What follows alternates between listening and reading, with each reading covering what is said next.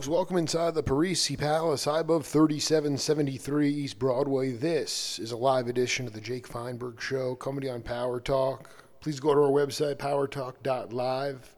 Download our free app to your smartphone so you can stream all of our live local programming, including Solomon on Blast, the Jim Parisi Show, and yours truly, the Jake Feinberg Show. Can't thank you enough for making us part of your day today.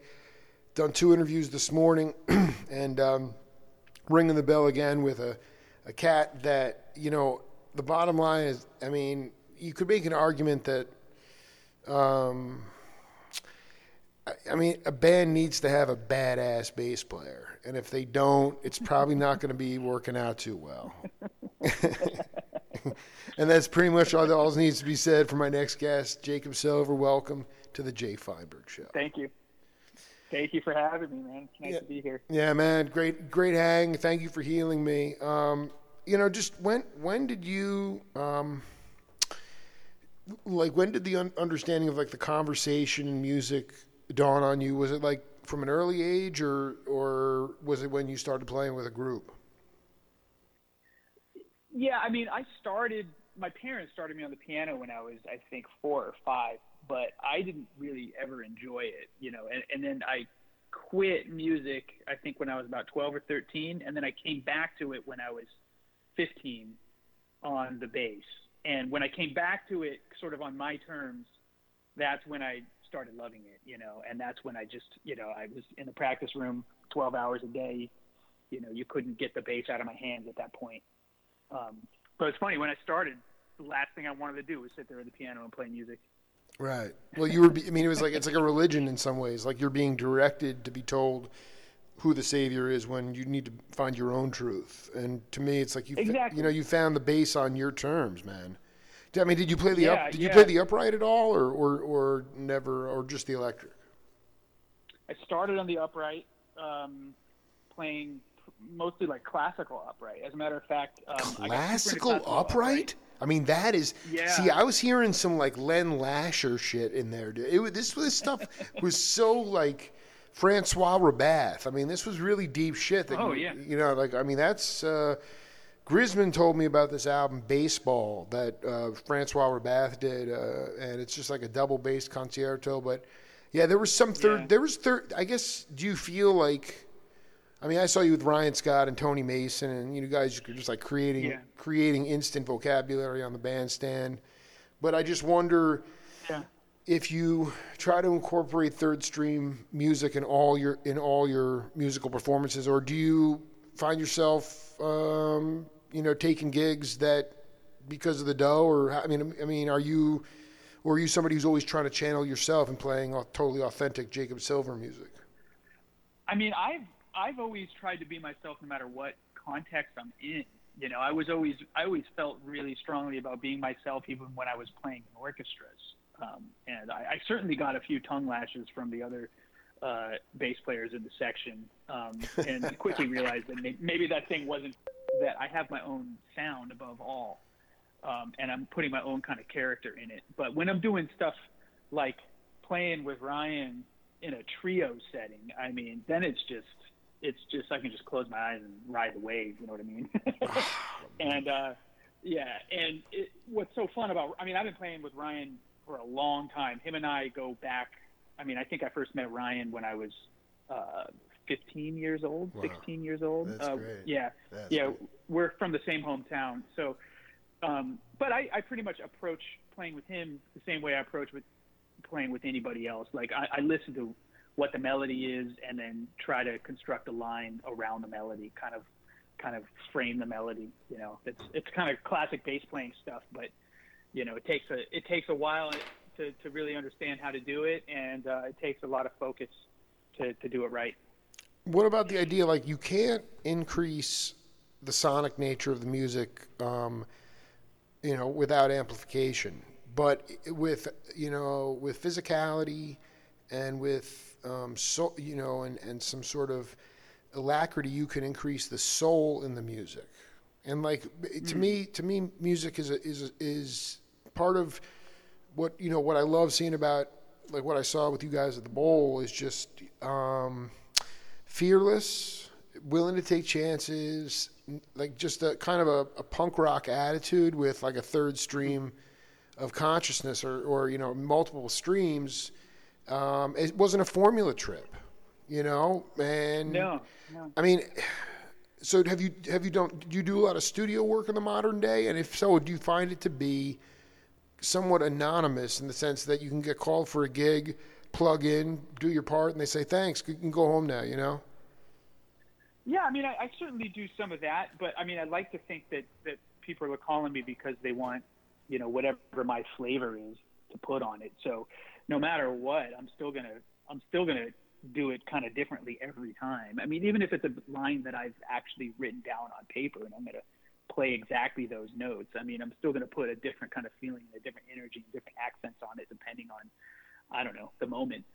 But the nice thing about, in particular, guys like Ryan and Tony, I mean, those people those are two of the best musicians that I know of. Not even people that I've played with, but those are two of like the best musicians. And when you're dealing with people that are that good, I mean, assuming that you have a basic understanding of what the form is of the song that you're playing, I mean, you can just go and have a great time. And that's been kind of like a tenet of my playing since I was a kid.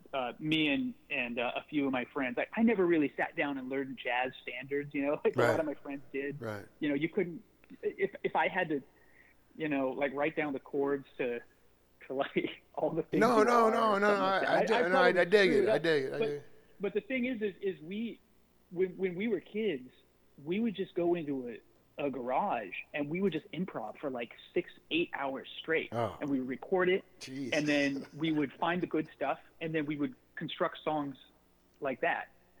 So it was a little bit more organic. So it comes from a place of jamming, and then sort of as I progressed and as I matured a little bit of a musician, I figured out how to incorporate a little bit more of form into it, especially when I'm coming as a bass player, professional bass player, playing with other people and they have already written forms, figuring out how to take some of that sort of playful attitude that I developed as a young musician into a already written song or something like that. It's really fun. I mean, I wanted to read you this quote from being that you started on Upright, the great Glenn Moore from Oregon. I don't know if you like that band or not, but they're a great world acoustic band. And he said Scotty LaFaro's first instrument was the clarinet, so he played a lot of counterpoint with Bill Evans. Bill, as it turned out, was playing very consistently, so LaFaro could play counter melodies on the bass. The last trio album they did, there's a lot of interplay and a lot of back and forth, and there's a lot of bass in the high register. And then he goes on to talk about, that differentiating from Ray Brown. So I wanted you to first take the idea of talking about being part of the conversation as a bass player, why that's important, and also playing counter melodies to whatever the traditional lead instrument would be. How do you do that? How is that is that a feel thing, or is that? I mean, just riff on that any way you want. Yeah, well, I'd say a lot of it just comes down to like who you are and where you kind of just tend to go in the first place. Like you think about a guy like Ray Brown. I mean, Ray Brown. I remember watching this video, like tutorial of a VHS that my grandpa got me when I was a kid of Ray Brown, and he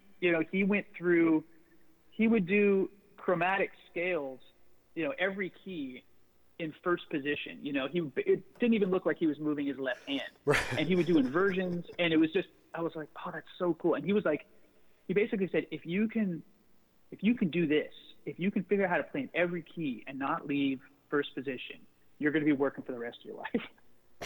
And, Ray Brown, I mean, I don't know if I think Ron Carter's the most recorded bass player. I'm not really sure. Right. But Ray Brown certainly has been on a lot of stuff. Dude, he had the keys to the town in L.A. I mean, they gave him the keys to the city. Exactly. Yeah.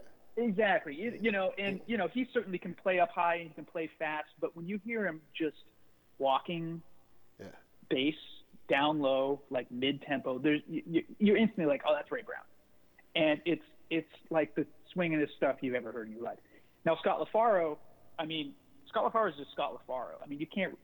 It's not one or the other. I would just say like that he does that stuff because he is who he is, and he has that sense of counterpoint because that's just who he is. But I think Ray Brown has that as well. He's just kind of fitting into the like the tradition of bass playing a little bit more. I don't know, the way he does it, and I've always kind of gravitated towards that. That's why I've always been such a James Jamerson freak as well, because James Jamerson comes from the same school, I think, as Ray Brown, as like keep it down low, do what was expected of you as a bass player, in a band, but figure out how to be yourself within those contexts, within those rules. Did Jamerson play counterpoint to a lot of the vocals on the soul tunes that everybody knows? I would say absolutely. And why is that so effective? I think that is a missing art in today's modern music, and for a variety of I just wanted you to talk about the inflection in the music that it gives off when you play counterpoint to vocals on the bass. Yeah, well, I think. Because you're a Jamerson freak, It's like. I mean, I'm as a non-musician. I'm just saying, explain it to the layperson if you can. Right. Well, I think it comes down to just filling in the gaps, filling in the holes, the places where there's silence. That's where you play. The bass doesn't really have a lot of volume to it. I mean, a lot of dynamics. You can't. There's not much of a difference between quiet and loud when you're a bass. So the only way to sort of perceive loudness on the bass is to place your notes where nobody else is hitting the notes, so people can hear what you're doing, right? Exactly. Point, right? Yeah, and so that means putting your notes between the drummer, putting your notes between the bass player, and most importantly, putting your notes between the singer. And then it's kind of fun being a bass player because it's not just, it's not just a percussive sound. There's also tonality to it. So, you're dancing around a bunch of different instruments, but the singer, you're dancing around and you're kind of changing the harmony a little bit too, because you might be throwing in an inversion on a strong beat or something like that. And it just changes the shape of the song. That's what you were doing all night with Ryan. That's what you were doing all night. Yeah, it was so sick. It's just so much fun to do. Once you kind of get in the groove of it and figure out like how to do it, it's just like you can just do that for the rest of your life and just have a great time. like Ray Brown. That is some of the sickest advice I've ever heard in my entire life. Basically, if you learn how to play all this in the first key, whatever, you'll be working for the rest of your life. Now, like the Jacob Silver operation, like how many different cookie jars are you in creatively and in order to sing for your supper? Okay. By that, do you mean like who am I playing with? Like what kind of stuff? Well, I guess I wanted to figure out like Ryan's like are you guys like doing like New England tours? Like what kind of circuit are you on? And is that your only? Do you have what kind of different gigs you have? Oh yeah, okay. So Lee Fields and the Expressions. So check them out. We're always on tour. We're actually about to go on tour this Thursday to the West Coast. We're playing. Wait, hold on. Phoenix. My volume just dropped. What's the name of the band? Okay. Lee Fields and the Expressions. Wow. Was it the gospel infused stuff? No, it's straight up soul music. Straight up. Wow. He's like sort of like part of the Daptone world a little bit. He's on a label called Truth and Soul, produced by some of the same guys. Leon Michaels and Nick Brennick. So I play with him. And he's quite popular in Europe. So we go to Europe all the time, 3-4 times a year. I also play with a singer named Jonas Policewoman, who is amazing. If you don't know her, check her out. She's the best. Wow, this is deep. A deep bag, man. Yeah. Wait, did you learn a lot of standards? Did you learn a lot of standards by ear? Is that what you're saying? Like you have a deep, like you could play jazz gigs, right? I mean, if they call that. Yeah, no, but I never really learned standards though. I probably should learn them. But better. your ear is that good. Your ear is that good that they could call off a tune in a tempo. You could figure out what key it's in and work your way through the tune. Yeah, I think so. This is fantastic. I hope so. Yeah. I haven't done this in a while. I also play with Amy Helm, Levon's daughter. Oh, man. I still want to talk to her, man. Yeah. I love God. Man. Oh. That's great. Yeah, she's the best. And every once in a while I play in the Midnight Ramble Band, which was, her dad's band and still continues to play. We're going to Jamaica in January. We're doing some gigs. Yo, you got to hook. Yo, can you talk? Is Garth in that band? No. Garth is not in that band. Who's in is it? And Weeder's in that band. Weeder's in that band, and Brian Mitchell's in that band, and Stephen Bernstein's in the band. Yeah, it's a great band. Yeah, what is it? I mean, what did you get to hang? Did you know Levon before he like when he had the Midnight Rambles first cooking up there? Yeah, I didn't start playing with those guys until after he died. Right. So I started subbing with the Ramble band after he passed. But I did play in a couple bands that opened up for him. So I sat like 2 feet away from him and watched him play for a couple Rambles, and it was extremely memorable. I'll tell you that much. I mean, just to be in the presence of Levon, especially like 2 feet away, and just feeling that backbeat right there is something that I don't think I'll ever forget. And what band were you in at that time that was opening for him? At that time, let's see. Okay, so one time I did it with a group called the Mammals, who I still play with. They're still a functioning band? I mean, I want to know. Yeah, so go ahead. Continue. Yeah, and then another time it was with a guy named Tal Rodriguez Seeger, who's Pete Seeger's grandson. Damn. We did a gig then, and then I think after that I went on and played with Pete Seeger for about a year or two, right before he died. This was around his 90th birthday. We played like New Orleans Jazz Fest. We did his 90th birthday show at Madison Square Garden. You were on like washtub bass? I was playing upright bass. Oh my God, dude! You were playing upright bass? Are you kidding me? With Pete with Pete Seeger. Yo, Jacob, wild. That's divine stuff, man. Yeah, no, I know it's that's beyond. I mean, it's yeah. I'm actually speechless, man. Jesus. My first tour that I ever did was playing with Arlo Guthrie on his 40th anniversary of Alice's Restaurant. Interesting, really interesting. Yeah. So I'm very much involved with the folk music scene, as well as the soul music scene, as well as the New York music scene. And like I said, I also do a little bit of Broadway, this and that.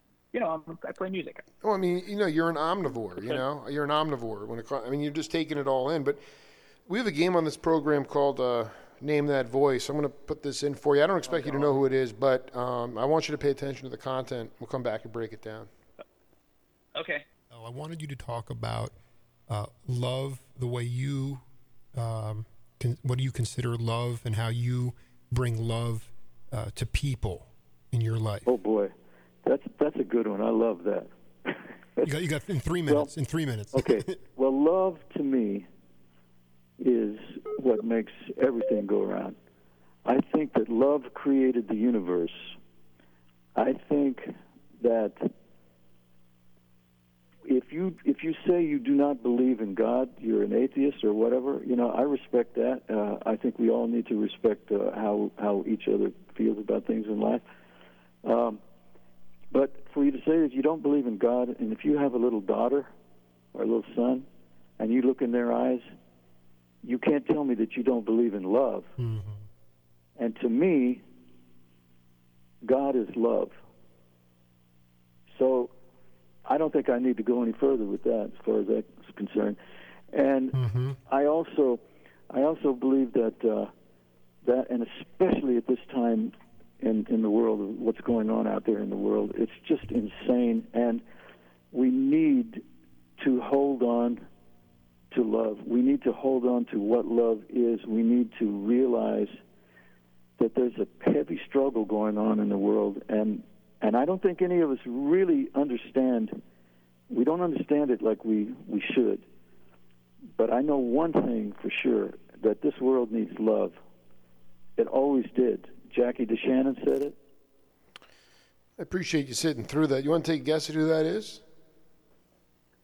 Okay, well, is it Keltner? Jesus, dude. I can't believe you nailed that. That is impressive. Dude, I mean, that's... listen, man. So, I guess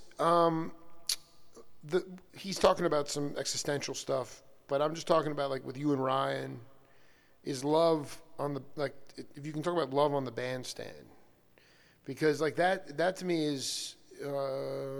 as a non-musician, I'm just chronicling it, but that to me... What Keltner was channeling there was the conduit of the fact that, Chuck Rainey was right next to his hi-hat on Josie, Steely Dan, right? I mean, the guy was cooking the groove his whole life.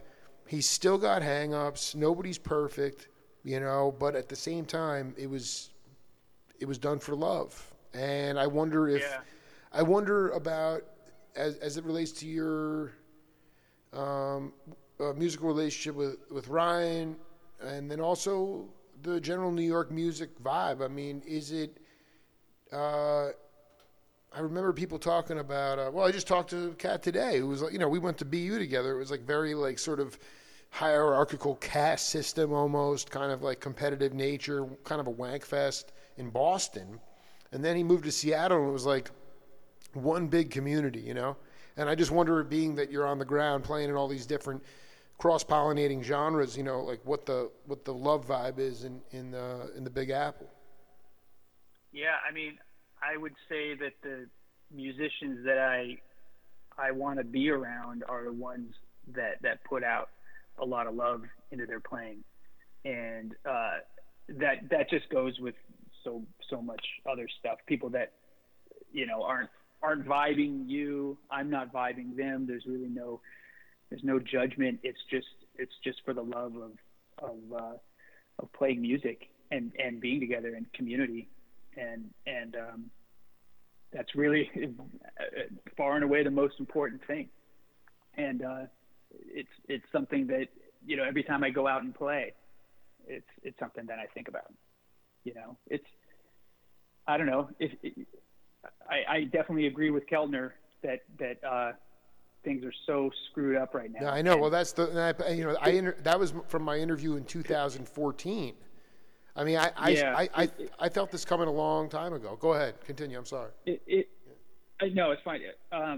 And if you can take anything from being in a world that is as screwed up as it is, it exposes and shines light on the fact on what is important and what isn't, and being with people that you love and doing things that you love, and especially something that is a spiritual act that is playing music, it just emphasizes to me how important it is and how truly special it is.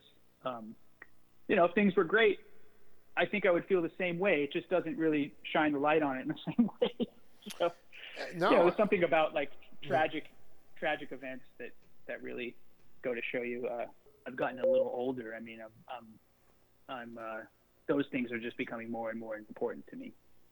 There's something about being a young kid and getting to New York and trying to prove yourself. And there's another thing about being, I feel old. I guess probably some people will not consider me old, but I'm about to turn 40, and I certainly am not. I'm not trying to prove myself as much as I once was. I'm just out there trying to put beautiful things. Dude, you're just on the bandstand shedding, man. I mean, this is one of the most inspirational hangs of all time. I think it's totally like, I found my voice in a Tucson, in a regional Tucson market. But do you think, what is the biggest obstacle facing musicians today? I'm talking about cats that don't have a resume, don't have a lot of live experience, don't have a big bag of tunes, but they're hungry. They're just, what is the route for them I know you're in your own space, but you do have a little bit of you have a little bit of perspective now after you've actually cut yourself out of the woods with a machete. You know, what is the biggest obstacle for younger cats today as it relates to the scene? And is it something to do with, I mean, I started the whole Jake Feinberg show. I created something out of nothing. There was nothing there. Nothing. It's just like music. There was nothing before it, right? And then all of a sudden, boom, 1,500 interviews 8 years later. Boom. It was created. Amazing. So. Amazing. I mean, break it down. Yeah. You know, I mean, it's insane. And I'm trying to stay on the righteous path. But do young musicians need a pep talk, or are there realities out there that are different than when you started? Well, I think the biggest thing you can do to improve your musicianship is to play music, and to do it just nonstop. And I think there are less opportunities out there for young musicians to go outside of their house and play gigs that are like 5-hour, 6-hour gigs. I mean, there used to be this gig that all these jazz musicians did at the Blue Water Grill in Union Square that I don't think is around anymore. And it was like a 5-hour gig. Right. It was like, it's so ridiculous right. how long it is. And musicians would just do it. And you know, I think they probably got paid not so well, but I guess what I'm saying is up until recently, musicians would just go out and just gig day and night and hone their skills. I mean, you hear about bands doing it. You hear about like the Beatles doing it. You hear about Tom Petty and the Heartbreakers doing it. All these bands that like would play clubs for, 5 days a week, 8 hours a day. And that's how they got good. Right. And I don't think there's the same kind of opportunity to do that anymore. And I think that's actually really unfortunate. So, I mean, you see these kids that are like total shredders on YouTube, but I'm just wondering, like, if you go out and just play a gig, is it going to sound the same? I mean, it takes a certain amount of experience of playing live with a group of people in air, in a room, to figure out where to sit and how loud to be and how quiet to be and when to push and when to pull and all of those things that you're never going to learn just practicing by yourself all the time. So I think that's a big win, and that's still why I think New York is the best city in the United States, to be a musician. Maybe New Orleans too. I mean, there's so much live music in New Orleans. I guess Nashville as well, but a place where you could just leave your house, your apartment, and 30 minutes later you're going to be at some killer gig, either playing it or watching it, and it's so accessible. And I think that's just the most important thing. That's all I would say to a young musician is just go and see and play music and just be part of the scene, be yourself, and you're going to be fine. I mean, you're going to be totally fine. Was there a defining moment for you early in your career that you could point to when you feel like you were able to sort of handle all that came with the... I mean, John McLaughlin was called back. I mean, he was on tour with Mahavishnu Orchestra, and he was living at the ashram with Sri Chinmoy, and Sri's like, listen, the disciples need to eat, John. They're hungry. So he's like, can you please open an Indian restaurant in Queens? And so John McLaughlin, while he's on tour, the first year of the orchestra, and they're having like commercial success, and when he comes off the road, he's in the Indian restaurant cooking Indian food for the disciples. And I wonder about, like, you said some stuff that indicate that you have a sense of humor about this whole thing, that you don't take yourself, you take what you do seriously, but you don't take yourself that seriously. You also appreciate being,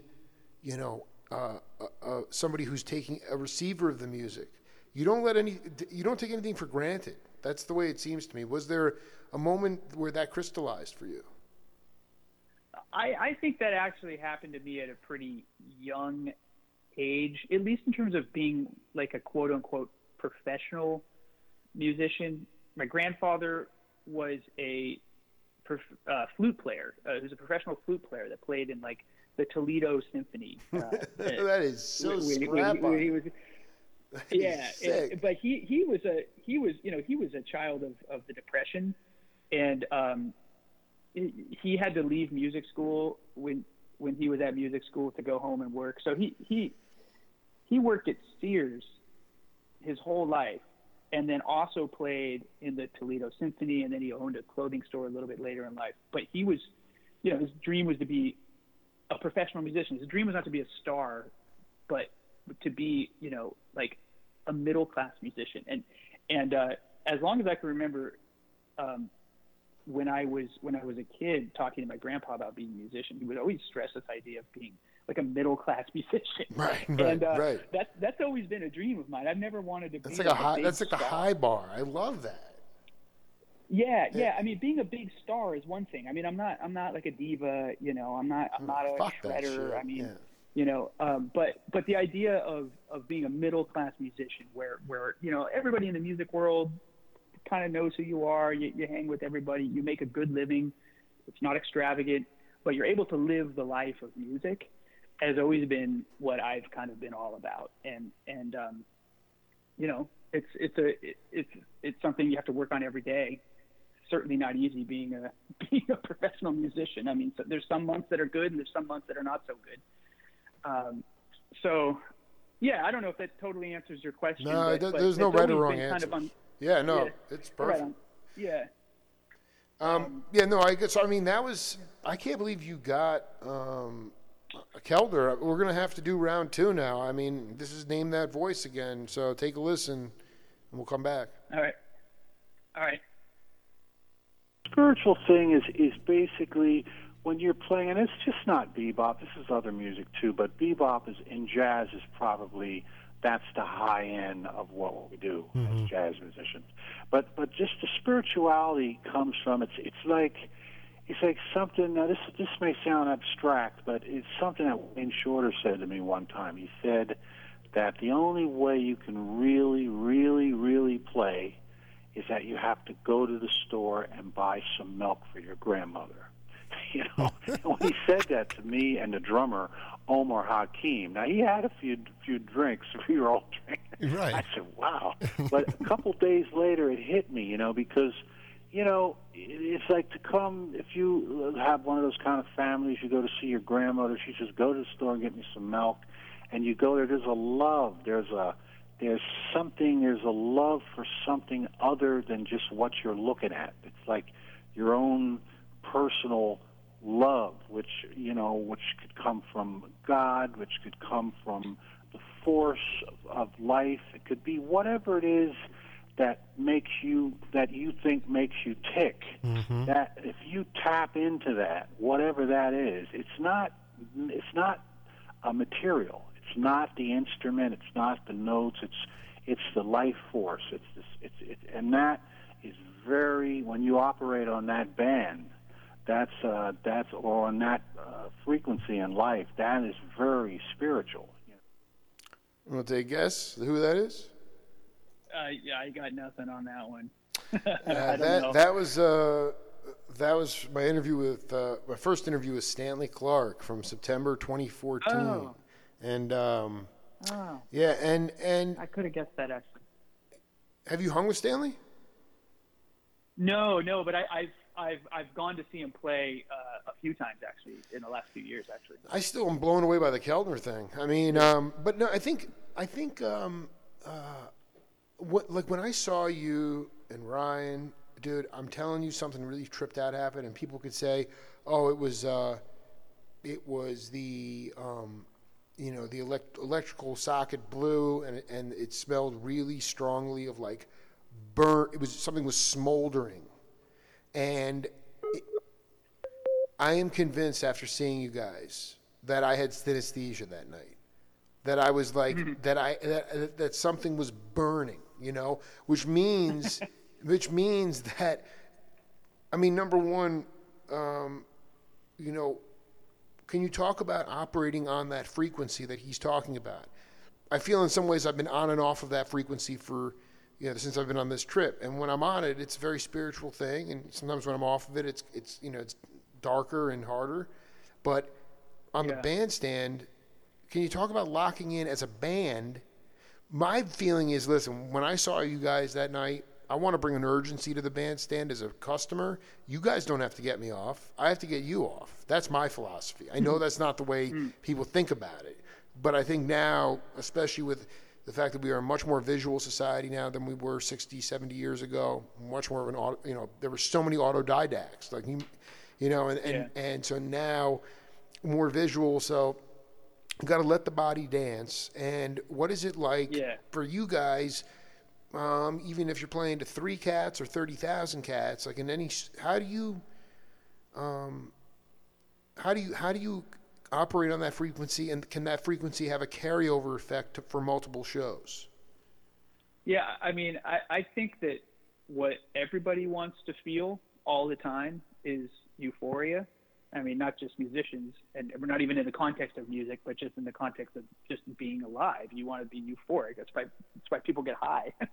Exactly. And I think playing music doesn't necessarily guarantee euphoria, but it is a pathway to it.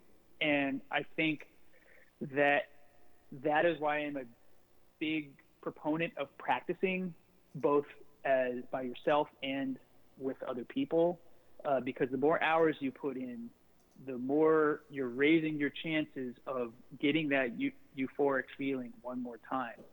Because you're certainly not going to get it if you're just waiting for the next gig to come. Well, if you're waiting for the next gig to come, you might as well just pick up your instrument and play in the meantime, and you might get that euphoric feeling.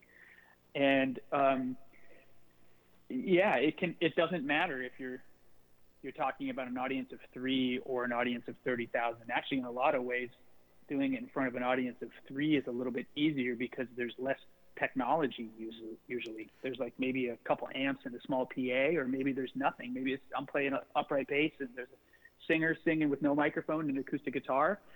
Right. Yeah, when you're talking about 30,000, then there's like, God, you're dealing with in-ear monitors and a lot of fans and just a lot of distractions. So I would say that, the times that I've been in contexts like that, it's actually a little bit harder to kind of create that euphoric feeling. There's a sweet spot. It's usually more than 3 people, but like I said, when I was a kid, and we played in our garage for 8 hours, we had no concept of an audience. It was just playing music together until it clicked, and then you get high from the click. And seriously, that's what we all want, right? I mean, it feels really good. It feels really good. Do you guys just play local, like you and Ryan? Do you have a tour coming up at all, or like what's going on with that? I mean, that to me was like, that was a blissful experience, and there were many of them on that trip. Yeah, man, it should happen more than it does. We play every 3rd Thursday at Sunny's down in Red Hook. That's right. We don't have any kind of out of town shows at the moment. We're always trying to set that kind of thing up, but not at the moment. Let me ask you though, like over the Winter Jazz Fest, someone like yourself, are you involved with any of that in January? This one, no. Last year, yes, I believe I played a show with Joan as Policewoman that was part of Winter Jazz Fest, but I think that's the only thing I've ever done in terms of Winter Jazz Fest. Yeah, I was going to say I'd like to. I mean, what is your calendar looking like over the next couple of months? Are you going overseas at all? Like, what are you actually? And where do you need to grow the most in as a musician and as a human being? Well, coming up.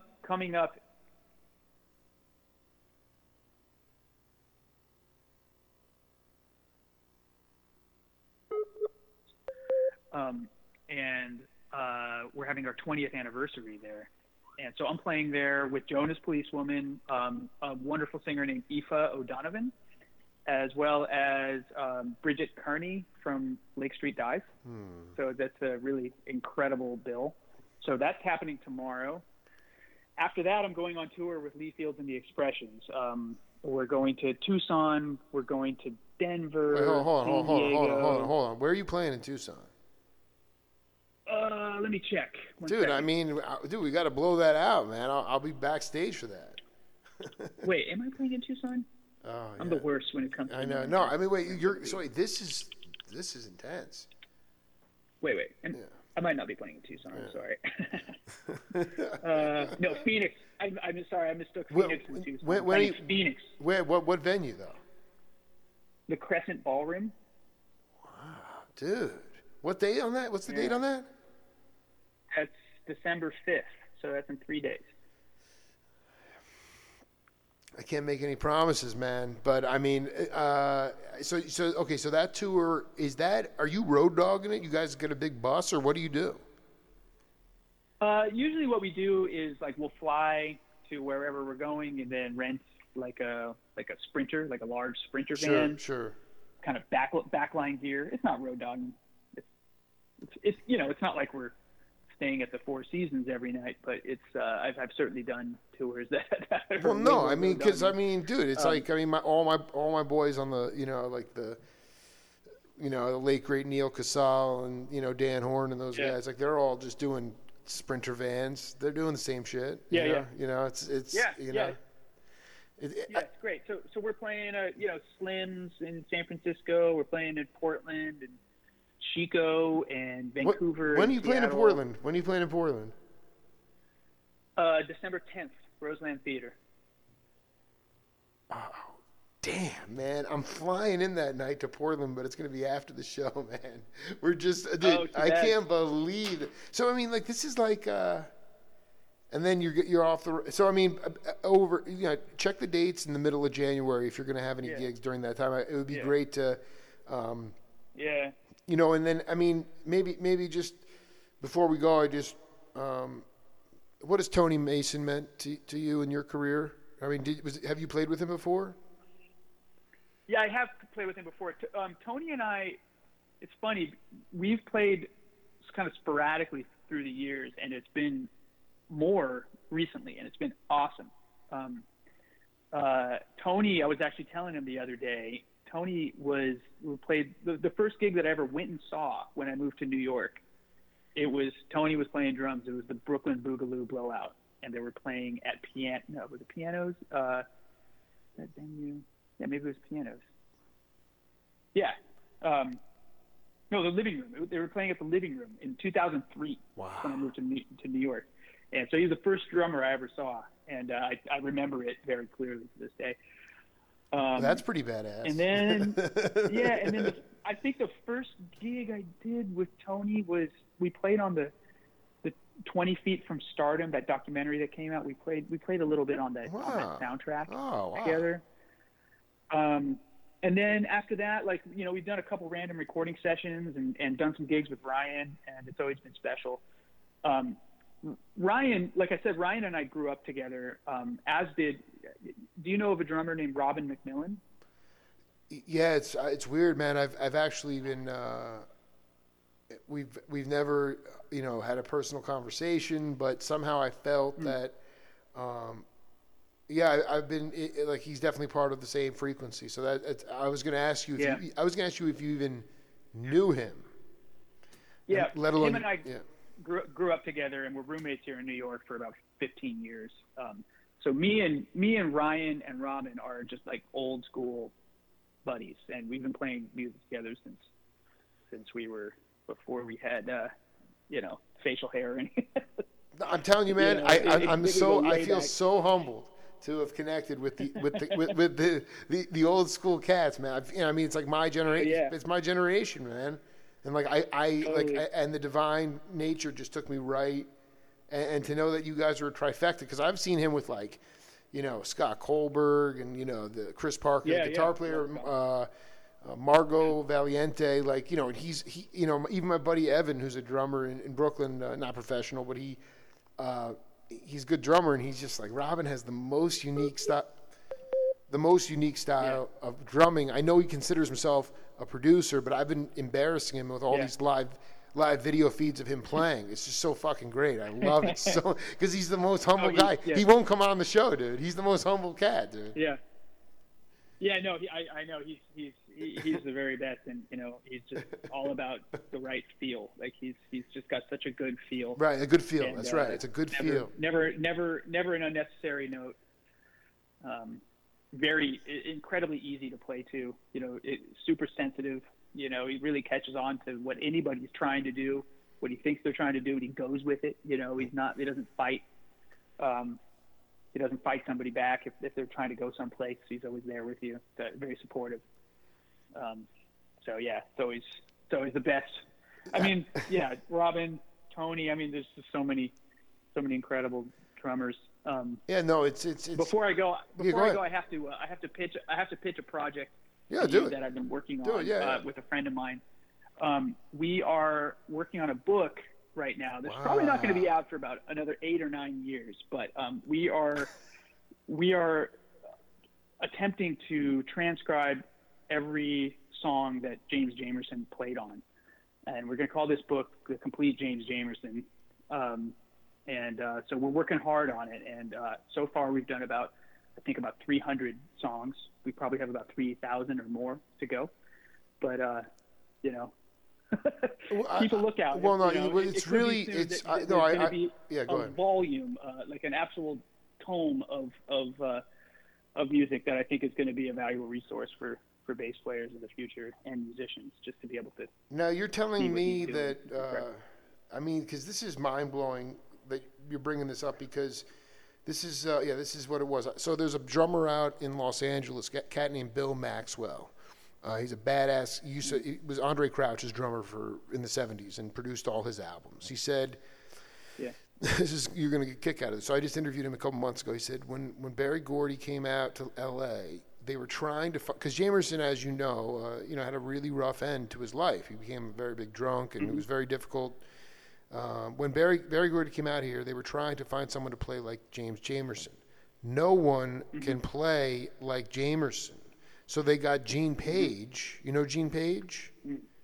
Not really. Yeah, he was Barry White's music. So he said to write out all the bass lines he thought Jamerson would play, but no one could read them except for the guy who Jacob Silver's channeling all the time, Wilton Felder. Wilton Felder, being a saxophone player, could read anything. That's his bass line on the Jackson 5's "I Want You." That was a written part. Yeah. So they couldn't even find any. Obviously, you can't find anybody. His notes. I think the reason that it's a valuable resource, and it will be, is because his bass lines are unplayable. And so, they're not what you would logically think to play. And so no, they're not. And actually, when people try to write them down, they're usually wrong. Wow. And we're going kind of in great detail to figure out what he actually did. And it's funny because they are very playable. It's just what you hear is oftentimes not what he actually played. So what you hear ends up, when you put it down on paper, looking a lot harder than what he actually did. But if you really listen and figure out what he's doing, it makes totally perfect sense, and is not nearly as hard as people make it out to be. So that's part of why we're doing it, is because they've never really been written down properly, and hopefully it'll kind of steer bass players in a good direction. Learning some of this stuff the right way will get them to, who knows, could foster the next James Jamerson. Well, or at least somebody who's going to expand the vocabulary and the lineage. But I know you're doing yeoman's work to do that on your own terms. And I had a ball, man. I can't wait. Please let me know if you and Mac and Ryan get together for an improv. I'd love to come back to Brooklyn to see you guys play. That to me is a story worth chronicling. Truly. I obviously have never hung with you guys in person, but I am like, I have certain focal points on my show. This obviously is one. It's a very special one. So I take it very, very with a lot of. It's kind of a sacred thing.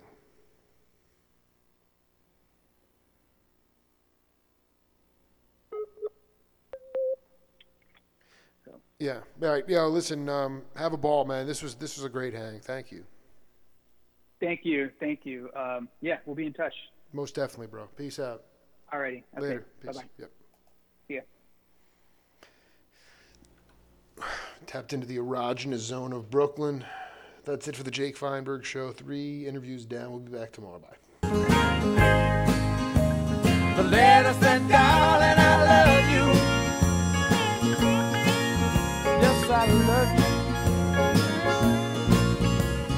Being apart is breaking my heart, killing me.